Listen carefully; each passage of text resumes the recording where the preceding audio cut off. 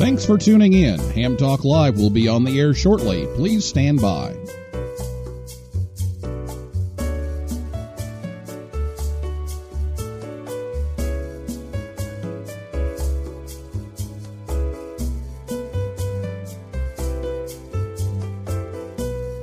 Thanks for tuning in. Ham Talk Live will be on the air shortly. Please stand by. This episode of Ham Talk Live is brought to you by Tower Electronics. For connectors, cables, and more, call 920-435-2973 or visit pl-259.com. And by ICOM. Heard it? Worked it? Logged it. Visit www.icomamerica.com/amateur for more information about ICOM radios. It's Ham Radio with Neil Rapp. Here we go. Welcome to Ham Talk Live. Call in, let's talk. Neil's your guy. Ham Talk Live. Here we go on Ham Talk Radio.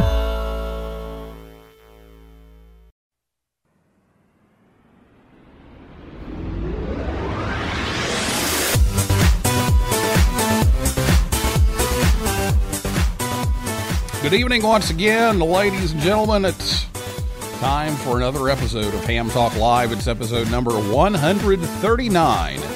News and Views with CQ's Rich Moseson, W2VU, recorded live on Thursday, November 1st, 2018.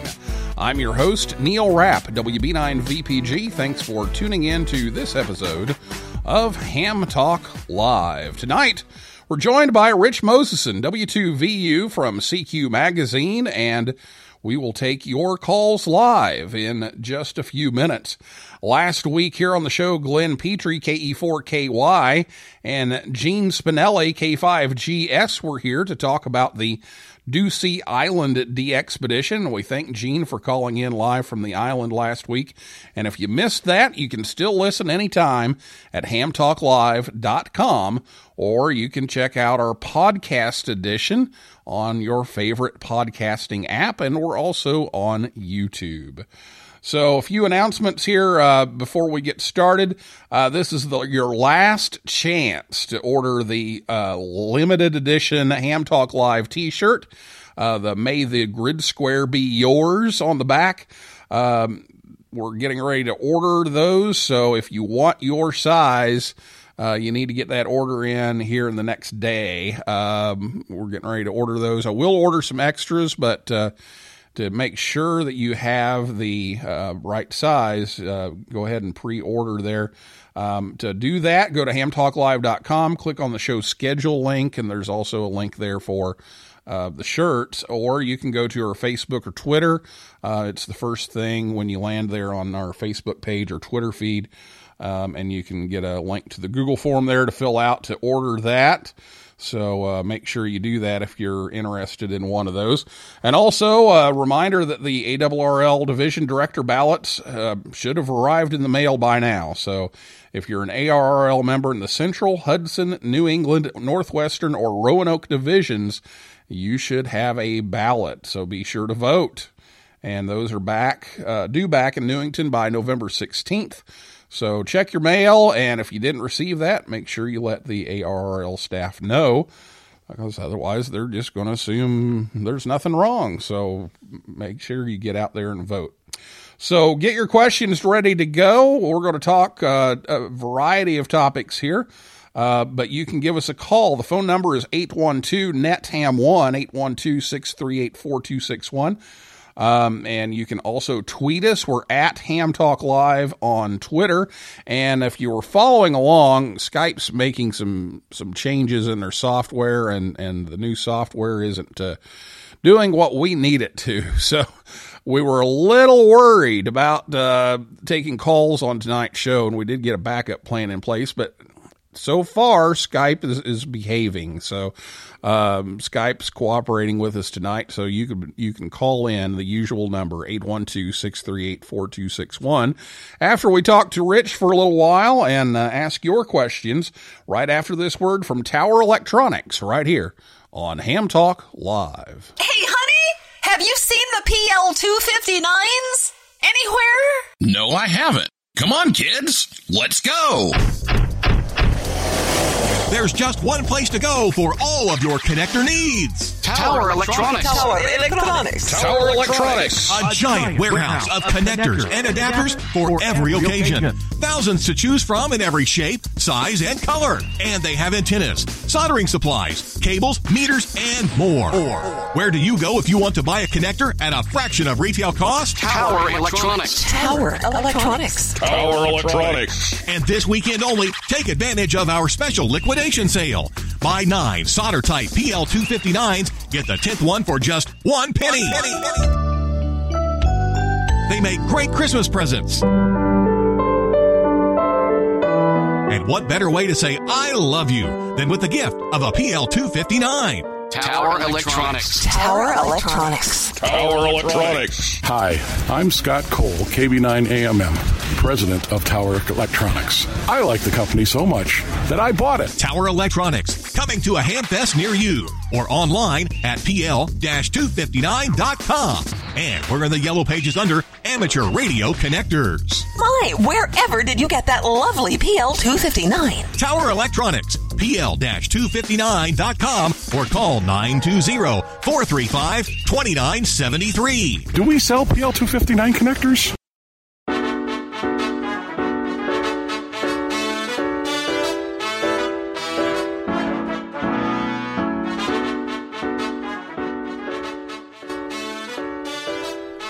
Coming up, the Hamfest schedule for Tower Electronics. Lawrenceville, Georgia, or better known as Stone Mountain, this weekend, November 3rd and 4th.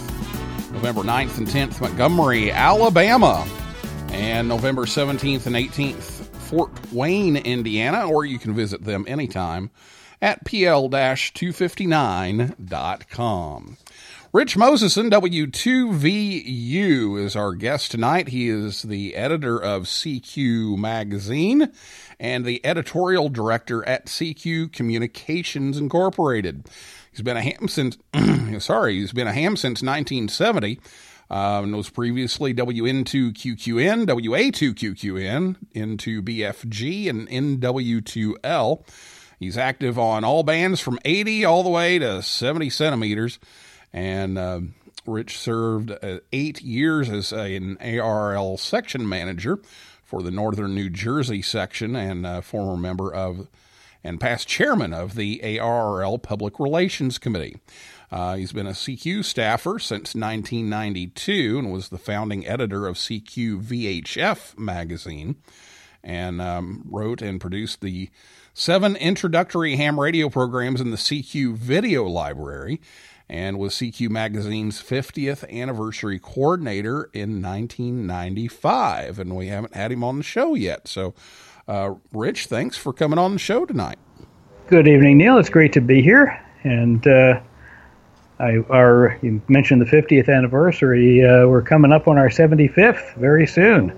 Oh, wow. So it's time flies when you're having fun. Yeah. Speaking of having fun, I hope everybody... we're working on it. And anybody has specific ideas, we're listening. And speaking of fun, I hope a lot of people out there had fun in the CQ Worldwide DX contest this past weekend. I know I did. Yeah, I did too. It was a lot of fun. We had a chance to talk about it a little bit before the show, and probably talk about it a little bit more here in just a bit. But hope everybody did enjoy that and get some more countries in the log and some contacts.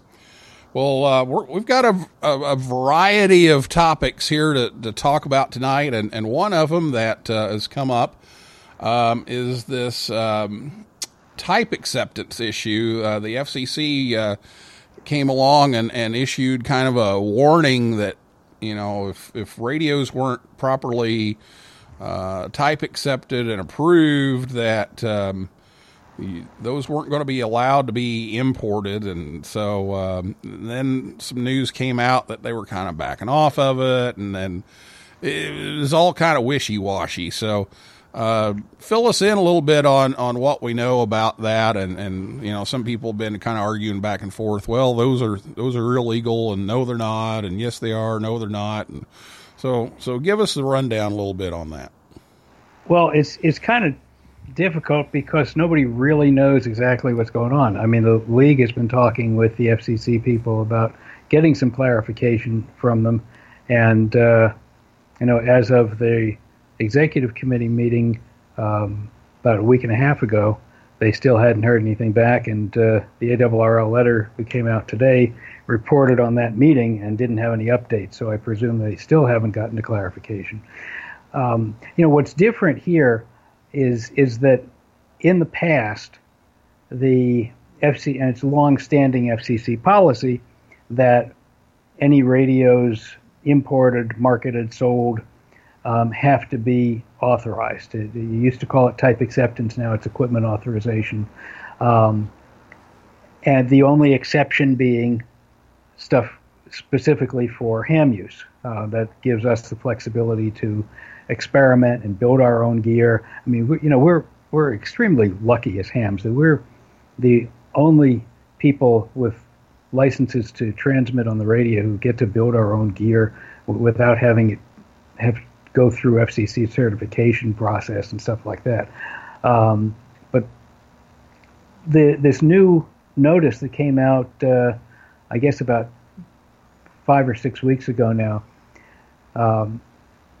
says that in addition to importing or selling them, because these devices must be but have not been authorized by the FCC, the devices may not be imported into the United States, retailers may not advertise or sell them, and no one may use them.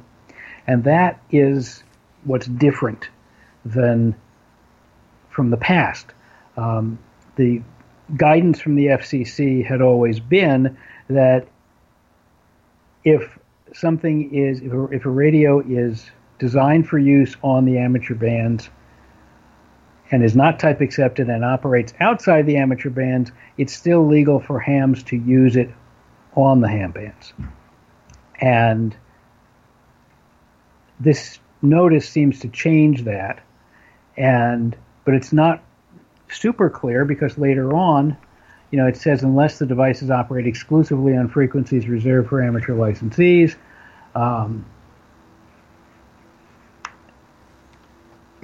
equipment that does not comply with the technical requirements cannot be certified and thus cannot be imported, advertised, sold, or used. And then there's the amateur radio exception. But it really isn't clear as to what they mean in terms of hams using these radios on amateur frequencies for which equipment authorization is not required. So it's really very mucky, to say the least. And the league has been going after the FCC to clarify this, and they haven't gotten any clarification from them. So it's murky. I wouldn't say don't use the radios on the ham bands. I laughed when I saw the thing in this announcement that said the Bureau will take very seriously any reports of failures of two-way radio operators to comply with all relevant rules and requirements when using devices in the amateur bands. Give me a break. They don't enforce anything in the amateur bands. They don't enforce what interference and things like that. They're absent when it comes to enforcement. And how are they going to know what brand radio you're using if you're using it in the amateur band? I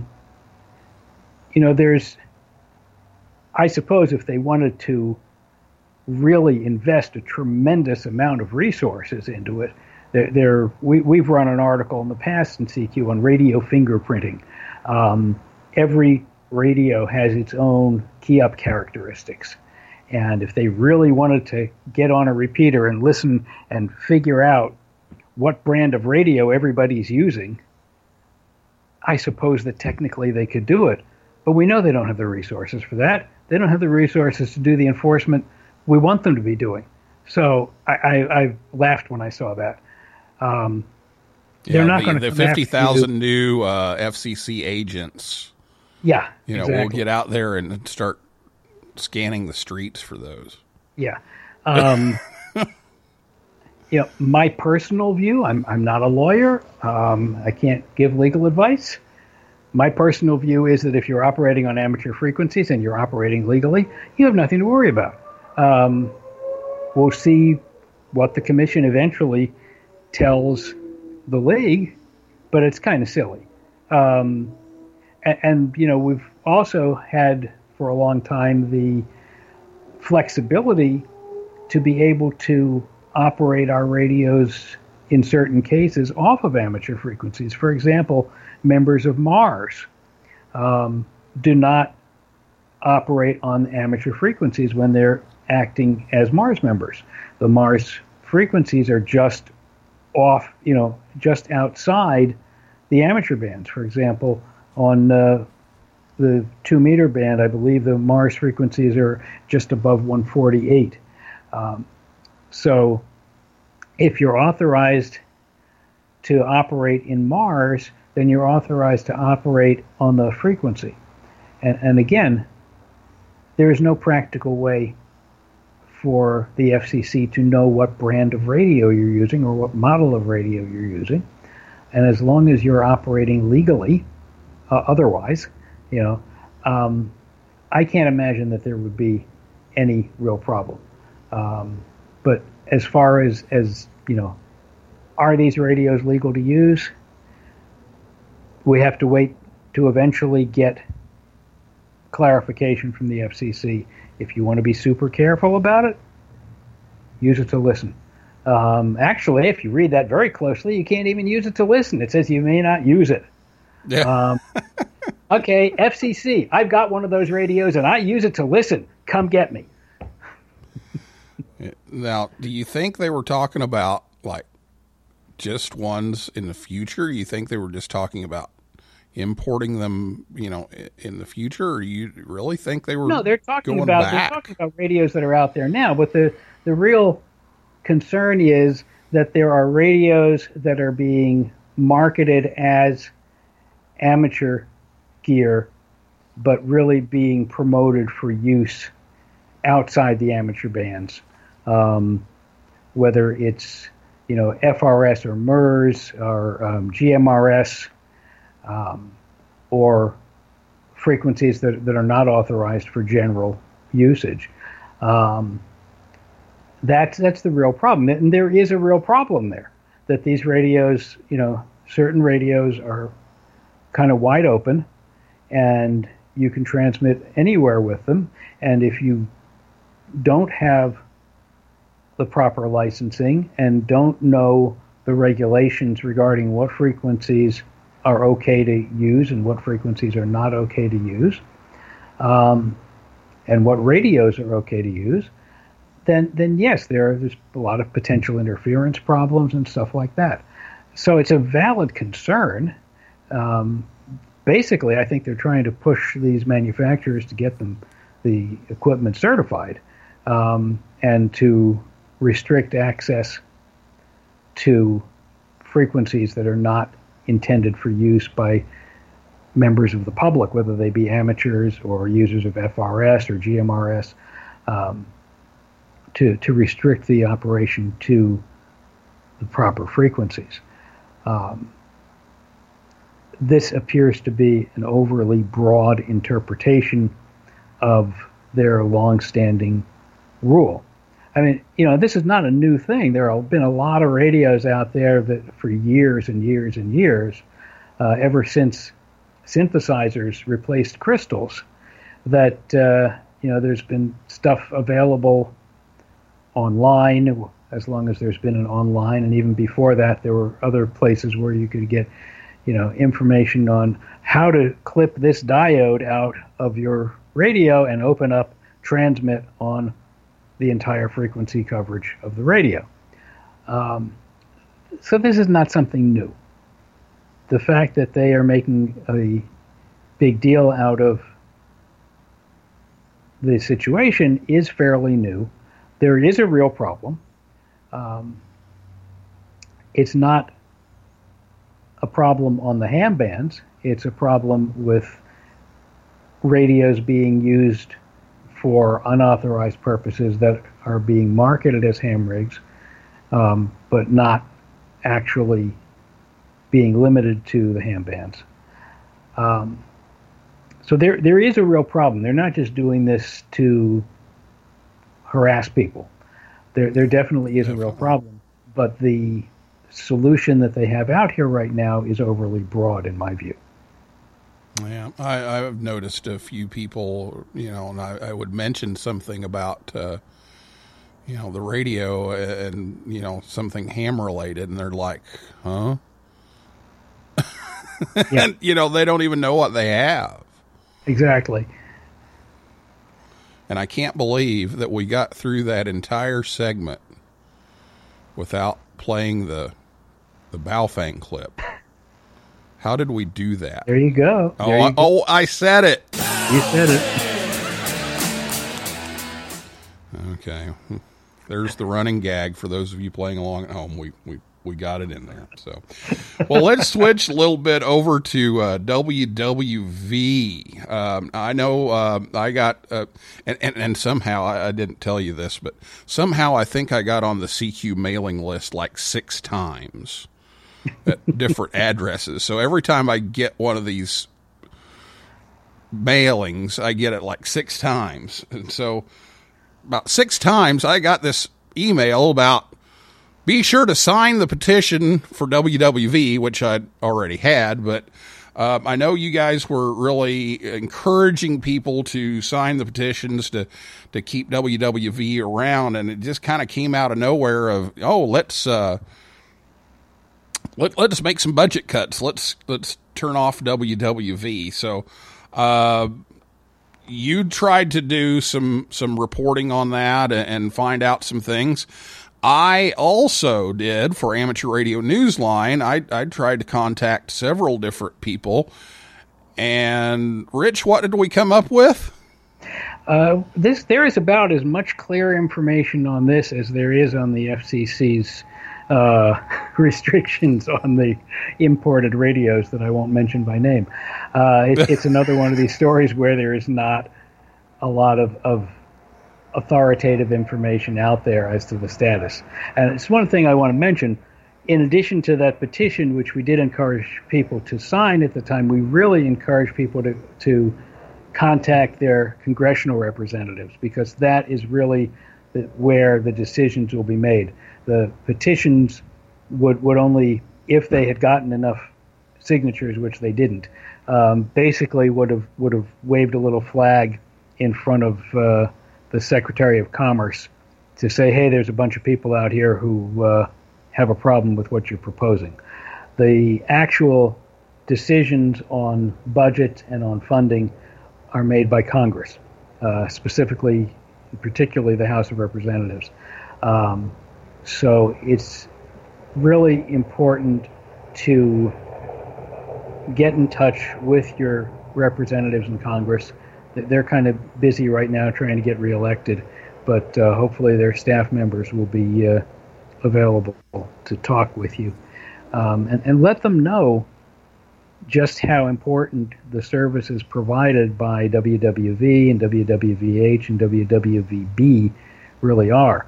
It's not just us hams who are going to be affected by this shutdown. If you have one of these self-setting watches or clocks, these so-called atomic clocks that aren't really, they all rely on WWVB to keep their time set. There are some varieties of clocks that actually use WWV signals, but they do it over the air from WWVB generally, and they will not have their time synchronized if WWVB goes away. The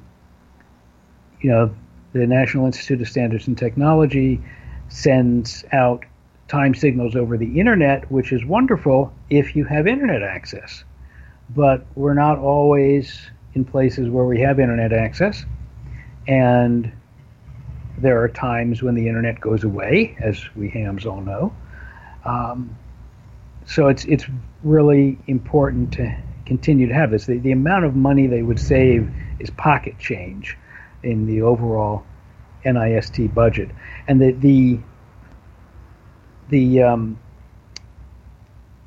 logic in the budget proposal was really kind of mind-boggling, because they would say at one point that, you know, the services we provide can't be duplicated by anyone else, and they're very important. And then 2 paragraphs down, they say, so we're going to get rid of them. Yeah. Reading this was an exercise in doublespeak, and really kind of very strange logic, if you can even call it that, because there wasn't really much logic behind it. As I was reading that, it was like, okay, they're telling the importance of this, and then they turn around and say, okay, we're going to turn it off. It Right. was almost like, to me, it was like, here's how really important this thing is, and you're forcing us to cut our budget, so we're going to turn this thing off. It was almost like they were trying to tell somebody, okay, you don't want to cut our budget. Yeah, that's the impression I have as well, is that it was not a voluntary thing. I have a feeling they must have gotten the directive from the Department of Commerce, under which NIST resides, to, you know, cut your budget by 15%. And that this is you know, what they've come up with. And, you know, essentially, sometimes people in the federal government, particularly in the agencies, will resist a blanket request or you know, directive to cut their budgets by threatening to cut or proposing to cut things that are really essential, and then hoping that with their explanations in their proposal as to cut them, that members of Congress will say, well, you can't possibly cut this, it's too important, and restore the money. So hopefully that's what their purpose is here in this confusing budget document, is to give Congress all the reasons they need to not cut the money that's being proposed. But I don't know, and haven't been able to find out, and you haven't been able to find out what the status is of the NIST budget proposal. So I would say that since no one is yet saying that it's too late, that the budget has been adopted, that there's still time for people to contact their representatives and urge them to maintain funding for these stations. And you mentioned they've got a big anniversary coming up. Yeah. If you go to the WWV website, they don't talk about shutting down. They talk about 2019 being their 100th anniversary, and the WWV is the longest continually operating radio station in the United States. So let's see. How should we celebrate our centennial of being continuously on the air? Hey, let's shut it down. Oh my goodness. Yeah. And every time I tried to ask somebody, it's like, well, you have to talk to my supervisor. Well, you have to talk to my supervisor, and I just got nowhere. But it's, I put together in our October issue about a almost 2-page analysis of the ridiculousness of this proposal and the different things that are on different pages of the proposal that are basically self-contradictory.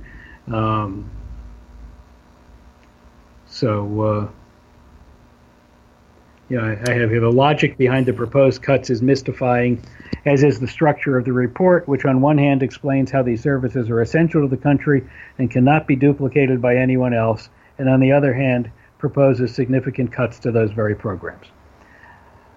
Yeah, that's the only thing I can figure was, they're trying to say, okay, you can cut this, and if you do, 50 million devices are going to quit working.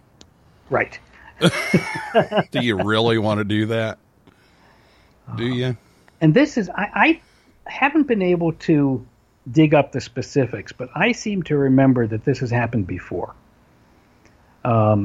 Maybe 6 or 7 years ago, I seem to remember that there was a similar proposal to shut down the WWVs, and that they were successful in getting Congress to retain the funding for it.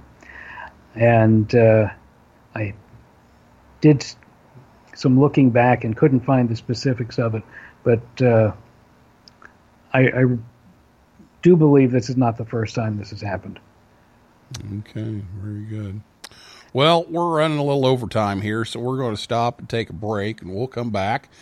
We'll talk a little CQ Worldwide and take your calls live if you have those. I'll go ahead and give you the phone number. It's 812-638-4261. That's the number you can call when we come back with Rich Moses and W2VU from CQ Magazine right here on Ham Talk Live after these words from ICOM. For the love of the holidays, surprise your favorite ham this season with the gift that's on their hot list. The holidays are just around the corner, and ICOM has plenty of cheer for everyone. The IC7610, the SDR every ham wants, and just in time for the holidays. This high-performance SDR has the ability to pick out the faintest of signals, even in the presence of stronger adjacent ones. The ICOM IC7610 is a direct sampling software-defined radio that will change the world's definition of an SDR transceiver. It has RF direct sampling, 110 dB RMDR, and dual Digicel. The IC7300 is changing the way entry-level HF is designed. This high-performance innovative HF transceiver with a compact design will far exceed your expectations. It includes RF direct sampling, 15 discrete bandpass filters, a large 4.3-inch color touchscreen, real-time spectrum scope, and SD memory card slot. The ICR30 is raising the bar on DC to daylight receivers. Powerful yet easy to use, the ICR30 is packed full of features you have come to expect from ICOM. The perfect stocking stuffer, the ID51A Plus 2, provides new modes for extended D-Star coverage. Enjoy integrated GPS, independent AM/FM receiver, and free Android apps. For all of these products and more ICOM radios, visit icomamerica.com/amateur for more information. Join the conversation. Call us on voice with Skype at Ham Talk Live or give us a call at 812-NET-HAM1. That's 812-638-4261. Now, here's more Ham Talk Live. Listening to Ham Talk Live gives me a real standing wave ratio.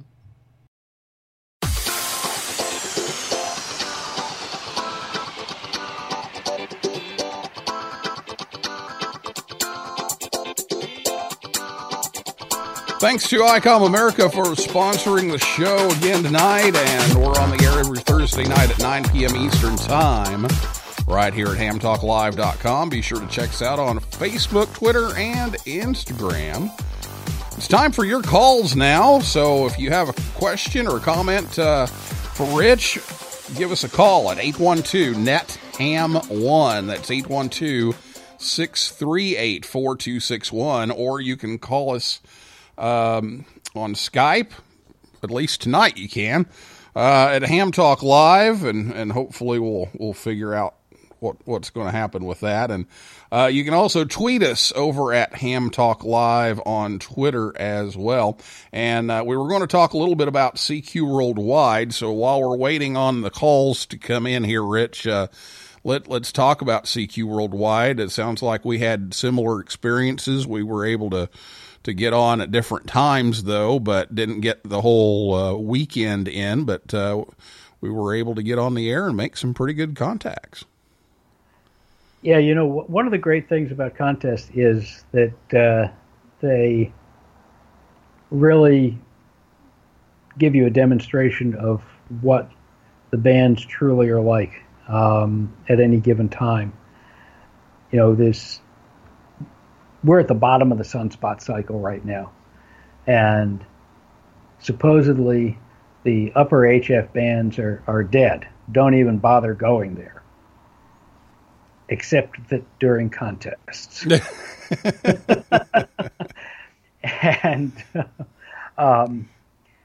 because when I got on Saturday morning, I got on mid-morning, 20 meters was packed, and I have a small lot here, and I run 100 watts and a multi-band vertical, and that's about all I can fit here. And I can't compete with the bigger signals at the bottom of the sunspot cycle in particular when on 20 meters. It just, I don't get through. I went through the band once, made no contacts, and said, I'm going to try 15, even though it's supposed to be dead. And, I went up to 15, and sure enough, there was only one signal that I could hear on the band, but it was loud. And it was Delta 4 Charlie in Cape Verde Islands. That's 3,500 miles away from me. So this is not a dead band when the only signal you hear is from a station 3,500 miles away from you. I worked him. He heard me as well as I heard him. And then started going up the band. And as I was tuning up, I was hearing stations starting to come up out of the noise. It's always one of my favorite things in a contest is watching a band wake up. When it wakes up to 3,500 miles, it's not dead. And later on in the afternoon, I had some very nice contacts on 10 meters, which, all the so-called experts will tell you, don't even bother with 10 meters and anything except local contacts for the next 4 years. Well, I worked all over Central and South America and the Caribbean. No, I didn't work Europe and Asia on 10 meters. It's all north-south. But there was plenty of good DX to be worked. I got every zone in Central and South America except for Zone 10. I think the Peruvians were asleep. But there's plenty of DX out there. Interesting question as to whether contests make their own propagation. I'm going to be suggesting in my December editorial, which I just finished writing, that maybe that's a good topic for some actual scientific research. We have the tools for it with things like the Reverse Beacon Network and Whisper to actually see. My feeling is that even at the bottom of the sunspot cycle, there are openings. They may not be of as long duration or as long distance as you get during better parts of the cycle, but they're there. It's just that it's kind of like, what if you gave a party and nobody came? Nobody's on to know about the openings. They're either all just listening and not transmitting, or they're off on other bands. What happens during a contest is the stations are there and they're transmitting. So anytime there is an opening, somebody's there to take advantage of it, and other people hear them, and you have a lot of good DX going on. It would be a fascinating thing to do a scientific study of actual band openings that maybe nobody knows about on the upper HF bands during the bottom of the sunspot cycle. My feeling is they're there, and we're just missing them because we're not on the air calling CQ. Well, Nathaniel, if you're listening, maybe that's your next research topic. Once this solar eclipse data is all processed, maybe you can grab hold of some data on this over at NJIT. But sounds like we had a kind of a similar experience. I think I had, like you said, all the zones north to south, but not much over toward Europe. But it was a fun time. And talk a little bit about CQ's sponsorship of that one. Well, I mean, we've been sponsoring the CQ Worldwide since the late 1940s. It's the biggest contest in the world, and in fact, as far as we can figure out, it is the largest participation sporting event that there is. We get typically about 15,000 logs in each of the CW and SSB contests, and then there's all the people they talk to, because not everyone sends in a log. But you will see close to 100,000 different call signs show up in these logs. And there's really no other sporting event that has that kind of participation in it. And, of course, we have the unique capability on radio for the participants in this event to be scattered over the entire planet. So it's a tremendous opportunity to showcase what we can do with ham radio. Contesting is part of CQ's blood, has been from the beginning. The CQ Worldwide is the number one contest in the world in terms of participation. The CQ WPX contest is number 2. We also have our RIDI contests, 2 of them, CQ Worldwide and WPX, and our 160-meter contest and our VHF contest, our fox hunting weekend, and the all-year-long DX marathon. So we encourage people to get on the air and operate, do stuff, either competitively or just, to work your own, to compete against yourself, perhaps, if not against your friends and other hams. We have a whole bunch of DX awards as well for various accomplishments in terms of talking to a certain number of countries or counties. We have the USA Counties Award, the DX Field Award for making contacts with a certain number of grid fields, which are the large, like EN is a field. And WPX Award, and of course the Worked All Zones Award, WAZ. That's the second oldest award program in amateur radio, only behind Worked All Continents. So from our earliest days, CQ has been promoting getting on the air, having fun, improving your skills and your station by competing either with yourself or with others to make the most of the hobby and of your capabilities, so that when the time comes that your services are needed to help other people, you're not just starting to learn how to use the gear. You know how to use it. You know what you can do with it. You know what bands to be on, and you know how to get a message through. And that's really what all this is about, besides being fun. Yeah, absolutely. KD9HQT chimes in here on chat. 15 meters always seems to be the least active band since he gets S7 QRM, but today there's nothing, and then all of a sudden Spain shows up and got him on one shot. So you just never know. You throw your call out there and see what you get. I mean, that's the marvels of HF propagation. And you see it on 15, you see it on 10 and 12, and sometimes on 6, although 6 you're dealing with sporadic E more than F-layer propagation, except during the peaks of the sunspot cycles. That's the fun. It's like fishing. You cast your line out and you never know what's going to bite. It may be nothing, or it may be some very far away station, and that's the joy of ham radio to me. Yeah, I agree. 812-638-4261 is the phone number. We're just about to finish up here, so if you're going to make a call, do that right now, 812-638-4261. And Rich, remind everybody the website and how they can find CQ Magazine in case they want to read that editorial about contesters making their own propagation. That sounds intriguing to me to read anyway, so I'm sure it does some others.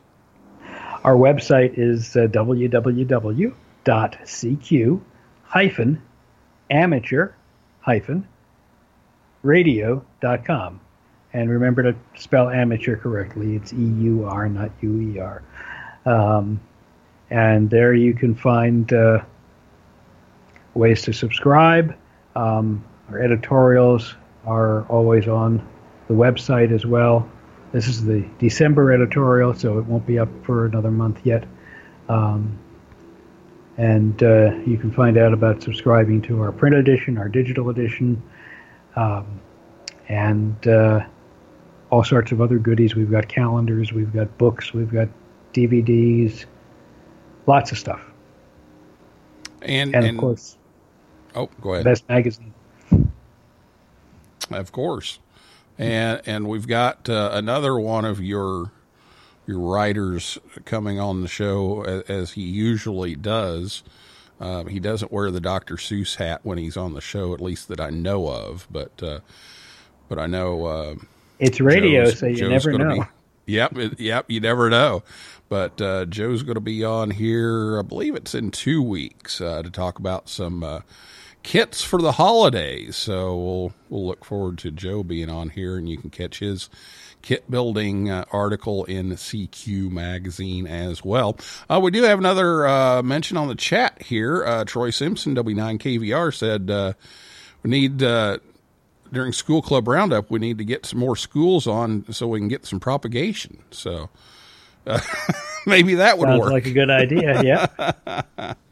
School Club Roundup was terrible propagation, absolutely terrible this year, but we still found a way to get some contacts, and we finally got through to Alaska. That there's a school up in Alaska, Don Gallen is up there, KL7DG, I think is his call, and he always tries to get on with his school kids, and after school, it's pretty late for us over here in the Eastern time zone, but we were able to finally pull it off after 4 nights of horrible propagation.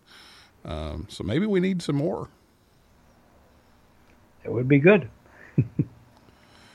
And let's see. Troy says we got on during sideband. Your 9-land record is safe. Oh, okay, good. I feel better now. So, well, Rich, thanks so much for coming on the show. It's always great to visit with you. It seems like we're both too busy at Dayton, and I hardly get to see you. But Huntsville, we usually end up getting to talk a little bit, and it's great to see you and Jason at Huntsville again, and look forward to seeing you again soon, and thanks for coming on, and you're welcome back anytime. My pleasure. I really enjoyed it, and look forward to next time. All right. Well, that is a wrap for this week's edition of Ham Talk Live. Thanks to Rich Moseson, W2VU, and everybody out there in cyberspace for listening and calling in. And, Joe's on next week. Invite you back next Thursday night at 9 p.m.